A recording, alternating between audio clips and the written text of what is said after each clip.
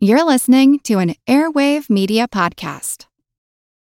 Without the ones like you, who work tirelessly to keep things running, everything would suddenly stop.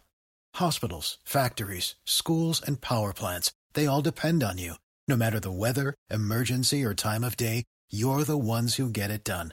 At Grainger, we're here for you with professional-grade industrial supplies.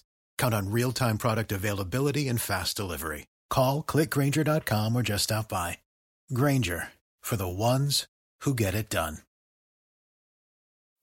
Long before the advent of biotechnology, farmers sought out ways to bring predictability to their ever-changing crops.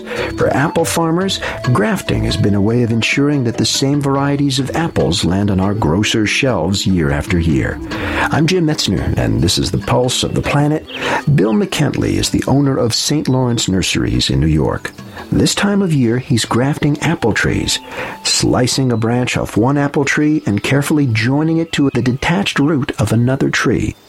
Now, in the spring, McKentley plants this root stock with a branch grafted to it, and in time, it will grow into a tree whose apples are identical to those that came from the tree he cut the branch from. If you plant seeds, you don't get what you started with. A good example is man and wife have kids. Their kids, they're not identical to either the man or the wife. It doesn't work that way. It's called sexual reproduction, and that's exactly what we have in the plant world. In sexual reproduction, an offspring inherits a variation of the characteristics of both parents. The results are varied, and this variation helps nature to select the hardiest characteristics of a species over time.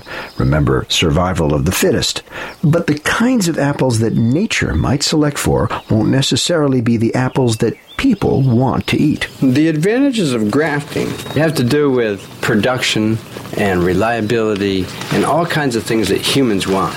People want to know that if they have a tree that is said to be a Macintosh tree, they know what those traits are. They've eaten Macintosh all their life, and they want that. They don't want something else.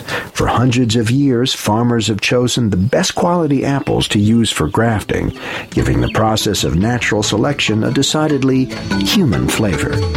This archival program is part of our 30th anniversary celebration. If you want to hear more, check out our podcast. I'm Jim Metzner, and this is The Pulse of the Planet.